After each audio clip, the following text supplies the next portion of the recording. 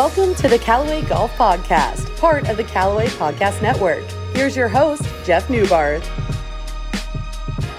Welcome to the Callaway Golf Podcast, part of the Callaway Podcast Network. I know I promised you that Jeff would be here today, but he is busy down in Florida and might join us later. I'm Lex. Today I'm joined by PGA Tour Pro JJ Spaun from my home state of Arizona. JJ, how's it going? Hey, good morning. How are you? Everything's good here.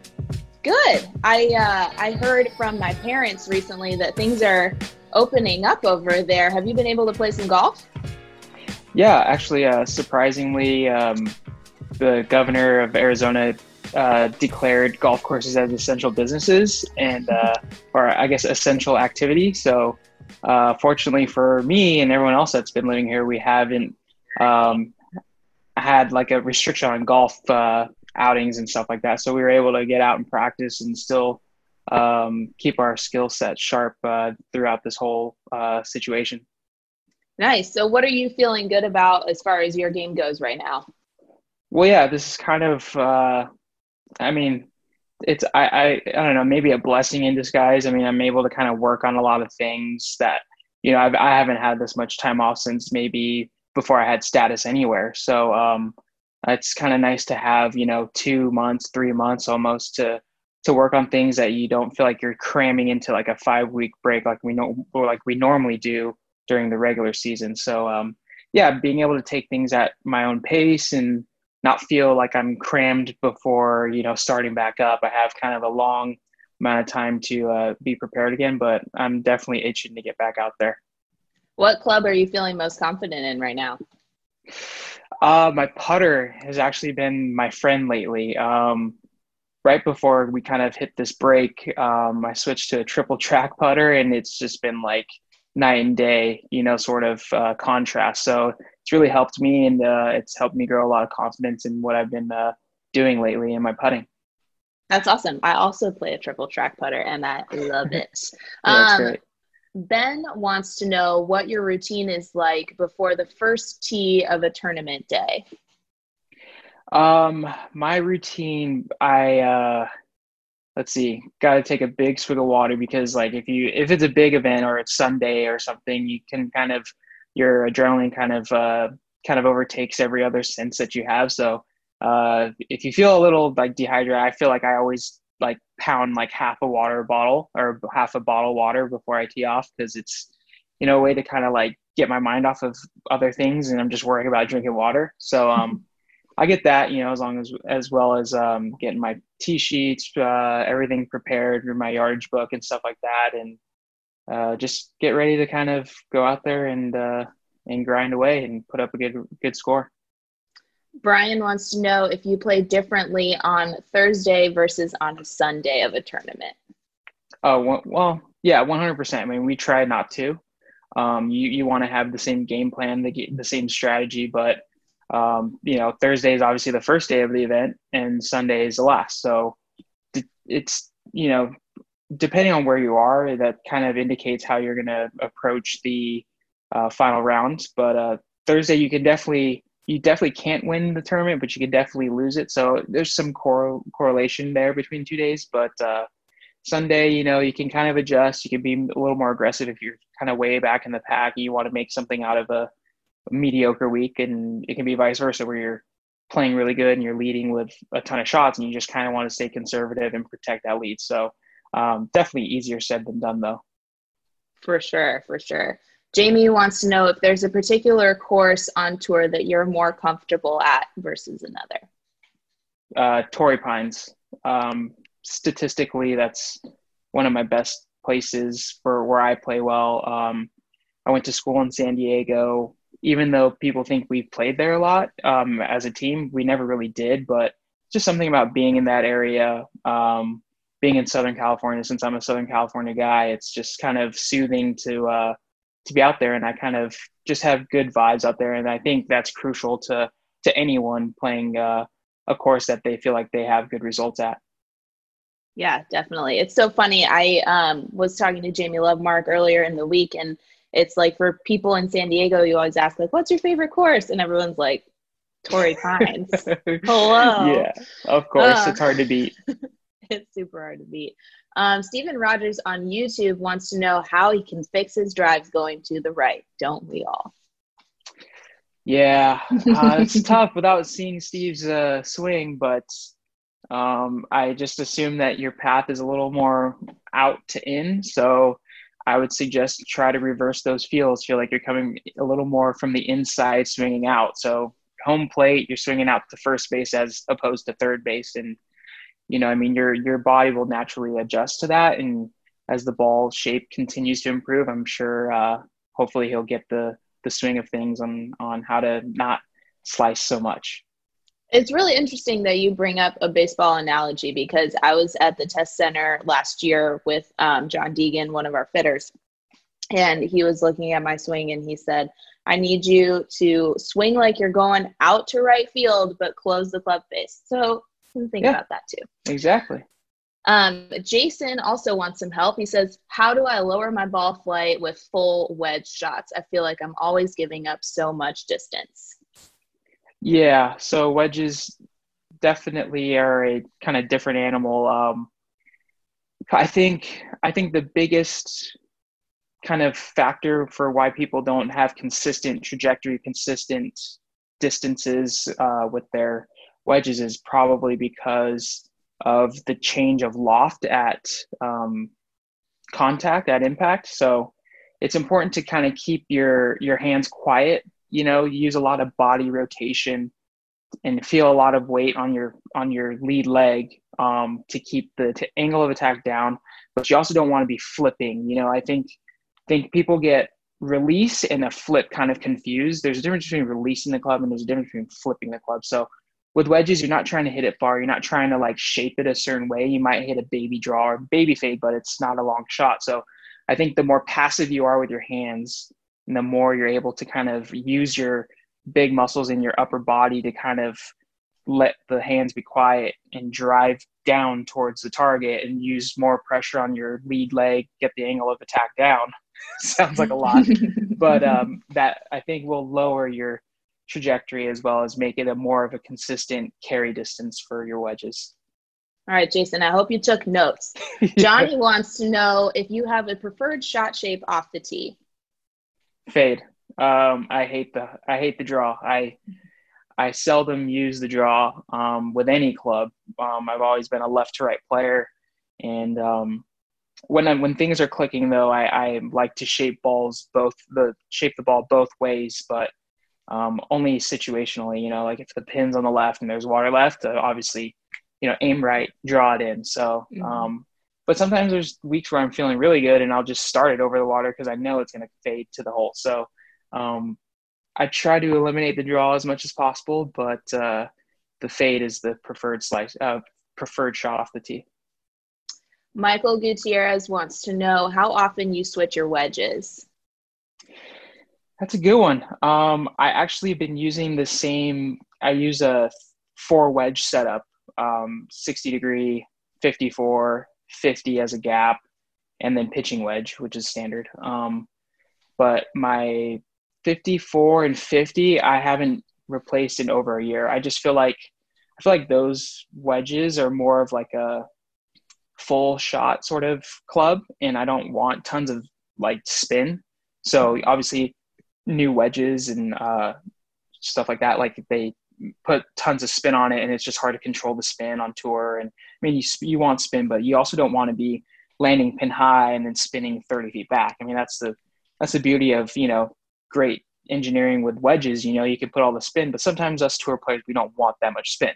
But my 60, however, my most universal wedge that I use around the greens and for trying to save shots around the greens, I try to keep that as new as possible. Just to be able to have that extra bite around the green. So that's not really a club I'm hitting fully into every green or a lot of greens. So I like to have a little more spin there. So probably I'd say I'd change my 60 once every 3 to 4 months, or if it just gets worn out, like if just depends on how much I'm playing. Yeah. Getting a little bit outside of golf, I know that you've said multiple times, if you weren't playing golf, you would want to be a professional skateboarder. Golf Mike 66 says, what was your first skateboard brand that you ever had? Um, my first brand, I got an Element skateboards complete, which is like, well, Element makes the deck, and this is probably in 1996. So, yeah, Element brand skateboards was my first brand skateboard, and I'll never forget wearing the Osiris D3 shoes when I was like 8 years old. I mean, everyone that's knows about skateboarding can remember what that was like. So, yeah, Element, I'll never forget. It was my first skateboard I got from Copeland Sporting Goods up in Bakersfield. Wow. Do you have a skateboard with you in your room? I see you've got, some flags from your Corn Ferry wins, I think. Yeah, that's Sean Malto. Oh, nice. He skates for a girl, but he's a big golfer. So Cool. obviously he's got the wrong print there for his. And then I have some buddies that work in the skate industry, and they maybe this is a skate mafia board. Oh, wow. So it's like a whole skateboard with a hole. That's super cool. I mean, I don't know a ton about skateboarding, but when you have all of those, do you eventually put wheels on, or are those just ones that you keep separate? These are just collectors, because this is like my man cave. This is like my office room. So I like to keep things that I want to have as memorabilia in here and hang them up. But I do have tons of other decks and stuff that are completely set up that I ride in my garage. Nice. I see a guitar over there too. I played guitar all growing up. What is that? This is a Taylor. I just got it I don't know, maybe I don't know, use this iPad. I don't know. And then I have a Les Paul. Nice. I have some Marshall stuff. Yeah, cool. I grew up my dad was into the whole music scene, and my dad tried playing, in bands and stuff in Hollywood. So, I kind of caught a little bit of his talent with the guitar, growing up throughout life. So I dabble. I just play for fun, and I don't know, I don't know how to read music. I can read tabs, but I don't really know how to play in a certain key or improvise. I just copy songs. Yeah, no, I do the same it's fun thing. Enough. It's fun. Yeah. Yeah, exactly. You also are big into cars, and Jeff sent me a couple of notes, and he said, I have to ask about your Porsche and your new Nissan. Yeah, so I had a Porsche for a long time, a year, but that was my dream car, and I wanted it really bad, and I went through tons of crap to get it because it was really hard to get, and that kind of I don't know, it made me kind of super protective over it, because I knew how hard it was to get, and it wasn't very cheap. So I had the Porsche. It was a Porsche GT3 991.2. So it was really cool, and I just never drove it. I was too afraid to take it out. I was too afraid to park it somewhere where I didn't know what the parking situation was like. Golf clubs never fit. So it was sad, because I would be on the road for so long, and I'd come home, and I should be looking forward to driving it, but I would just drive my wife's car instead to the golf course. Because I would just go from the house to the golf course, and I had a ton of good times with it, but that thing is meant for the tracks, and being able to push it to its limits, and driving it around town is not really gonna get the most out of it. But I enjoyed it, and I sold that and got something kind of close. It was actually up in between those two, up before I got the Porsche, between the Nissan GTR and the Porsche GT3. So when I was able to get the Porsche, I was well, obviously I'm going to get that. So when I got that, luckily I didn't lose money on it, because it's a pretty easy car to sell once you have it.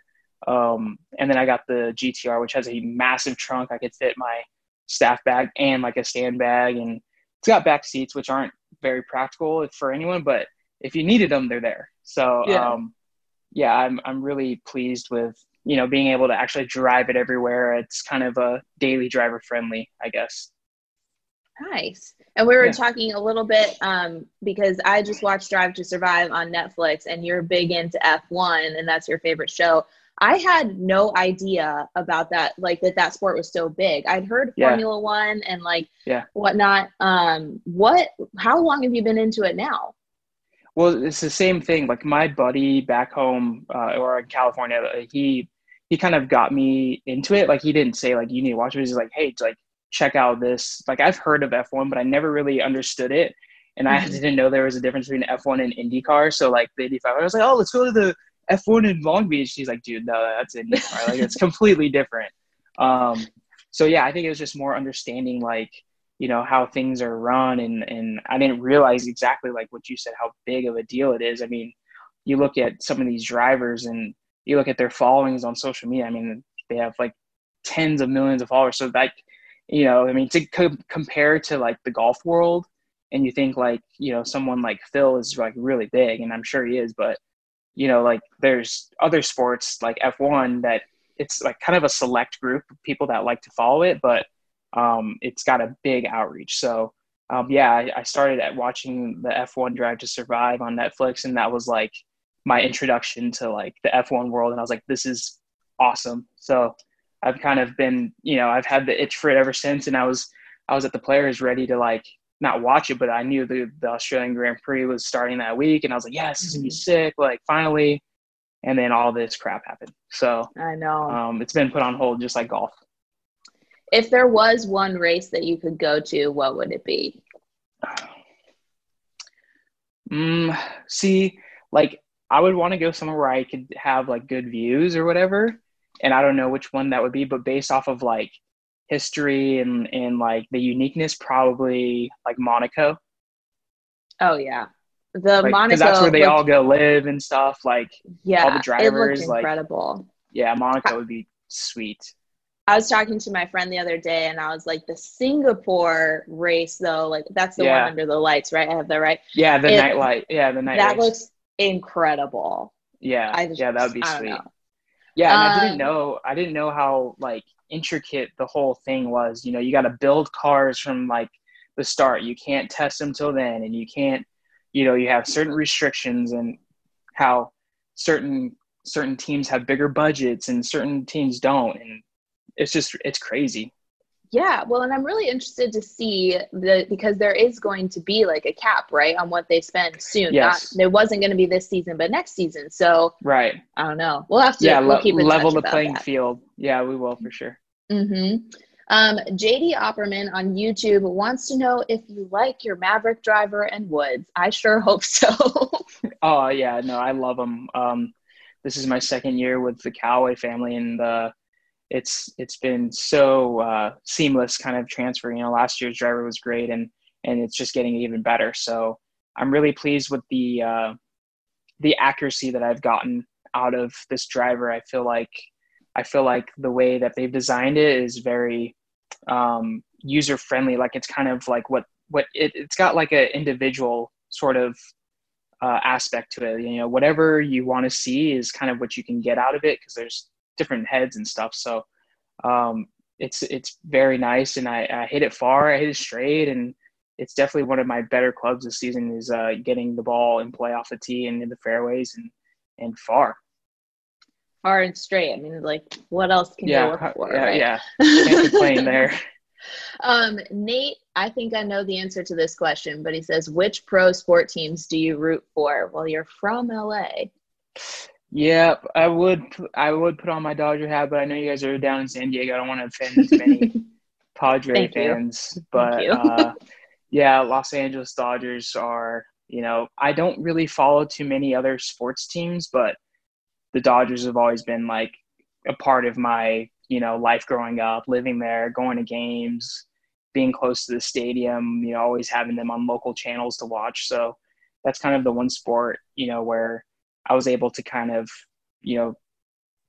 have attention towards versus just golf, because golf's so consuming. I mean, you kind of are just busy doing that stuff. And it was hard for me to get into the NFL, but I was a big Chargers fan when I went to San Diego State.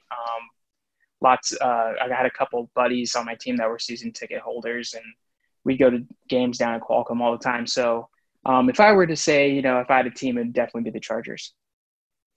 Or, now that you're in Scottsdale, you could make a little switch. Just kidding. I won't push you. I see Larry Fitzgerald quite a bit. I mean, I wouldn't mind being a Cardinals fan. So Oh yeah. Do you get the chance to play with him at all, or you just see him around?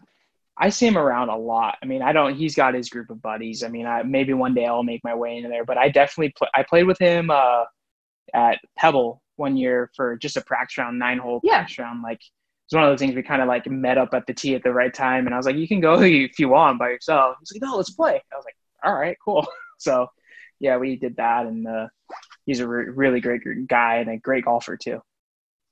So in looking at the match this weekend, right, it's a pretty big weekend. That's why Jeff isn't with us today. Would you rather play with Tom or with Peyton? TB12. I don't know. I don't know. He's got like that. I don't know. Maybe it's just because Peyton hasn't been in the league for a while, and not that he's forgotten, but I mean, I think Tom Brady's kind of the forefront of quarterbacks in the league and maybe close to history. So TB12 for sure. If this that's were Phil's you, partners, right? That's Phil's partner. Phil's partner. All right, cool. If you were going to go play in this match, who would you want to be your partner if you had your choice? Anybody. Any athlete, let's say. We'll take, if it's going to be Michael like a Jordan. Tom or a Peyton. Wow, that was so Michael fast. Jordan. Yeah, MJ. Yeah, I mean, especially he's probably the best Last non-golf. Dance. He's definitely probably the best like non-golf professional that plays a different sport or had played a different sport for sure. Have you had the chance to play with him when you were in Florida ever?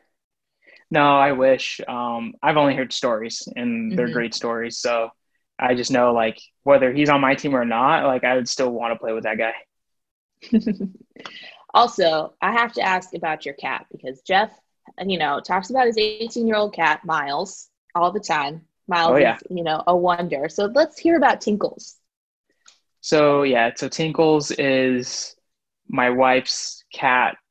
Like, he's my cat from marriage, basically. I guess however you want to adopted. Identify, who owns what, but no, he's a 13-year-old Siamese mix, pretty cute, very soft. My wife, before I met her, she had him for a few years. So the 7 years we've been together, he's slowly adapted to liking me. He's very standoffish. If he doesn't know you, like, he won't come around you. He's one of those cats. So you got to earn his trust or whatever, vice versa. And it's when he plays hard to get a lot. So when you actually do like kind of get intimate with him or whatever, or like get to pet him or cuddle him or whatever, it's like very satisfying. Like, oh, finally, like, you're letting me give you love, cat. Give me love.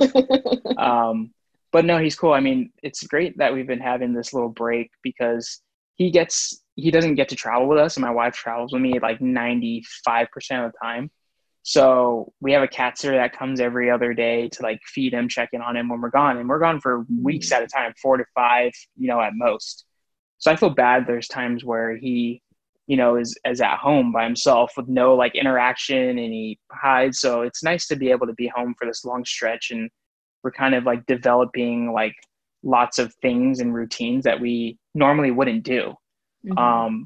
And one of those is like going outside. Like, he's always been an indoor cat because I don't know, she's just paranoid he's going to run away or something. But now that we have like our own backyard and like, everything's fenced in and we have a pool, and, in Arizona it can get really hot, and it was hot the last few weeks. So we'll take him out and he'll just like watch us. And then my wife will like dip his paws in the pool, and he doesn't really like it, but then he realizes once he gets out and he's like kind of cooled down with a little bit of the pool water, he actually likes it. So one time she like carried him in like a baby, and we were like holding him in the pool, and he like got out of her arms and he just like started swimming. And I have it on my Instagram.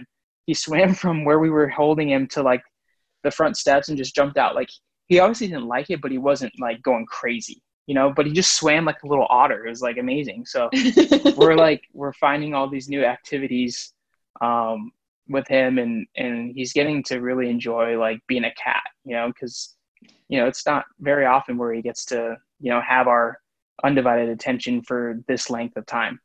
Mm-hmm. Yeah, that's really nice. And I know, like you said, it's getting super hot in Arizona right now. Have you been able to like hike it all before this? Because I know everybody loves to hike like Camelback and get outside. Yeah, I heard some people have been having access to trails and stuff. We have never hiked Camelback yet, but we're hopefully. So my wife's 15 weeks pregnant, so hopefully, thank you. Congratulations. Yeah, so hopefully, when she starts feeling better, we can get her more outdoors and we can do some of that, outdoor activity because we haven't had this much time to do it. And before, yeah, it gets hot, like this is the right time to do it. So, um, it'll be nice to get outdoors and get some fresh air here pretty soon. Yeah, I bet. Well, that is so exciting. I'm sorry. I'm just like, Thank you. Yeah, it is exciting. It is. So with the schedule then, the condensed schedule, are you still planning on playing a lot before, the playoffs and everything then? Yeah, I'm gonna play Hilton Head through, shoot, I don't know. I mean, I think there's maybe 8 or 9 events left that don't include the WGCs or majors. So it's a very short schedule before the playoffs, and I got to make up some ground because we had this whole thing. So hopefully I can, get some really high finishes for the last few events and make my way up through the FedEx Cup playoffs and, see what happens. But yeah, it's just been a weird year, and it's hard to even really know what to expect when we go back. I mean, we've gotten an idea of what they're going to do for protocol and all that, but I think it's going to boil down to, if guys want to be out on the road, as far as playing. So I know I want to be out there and I want to play, but there's definitely like a risk, and there's definitely some sort of, critical thinking you got to think about before subjecting yourself to what's going on out there.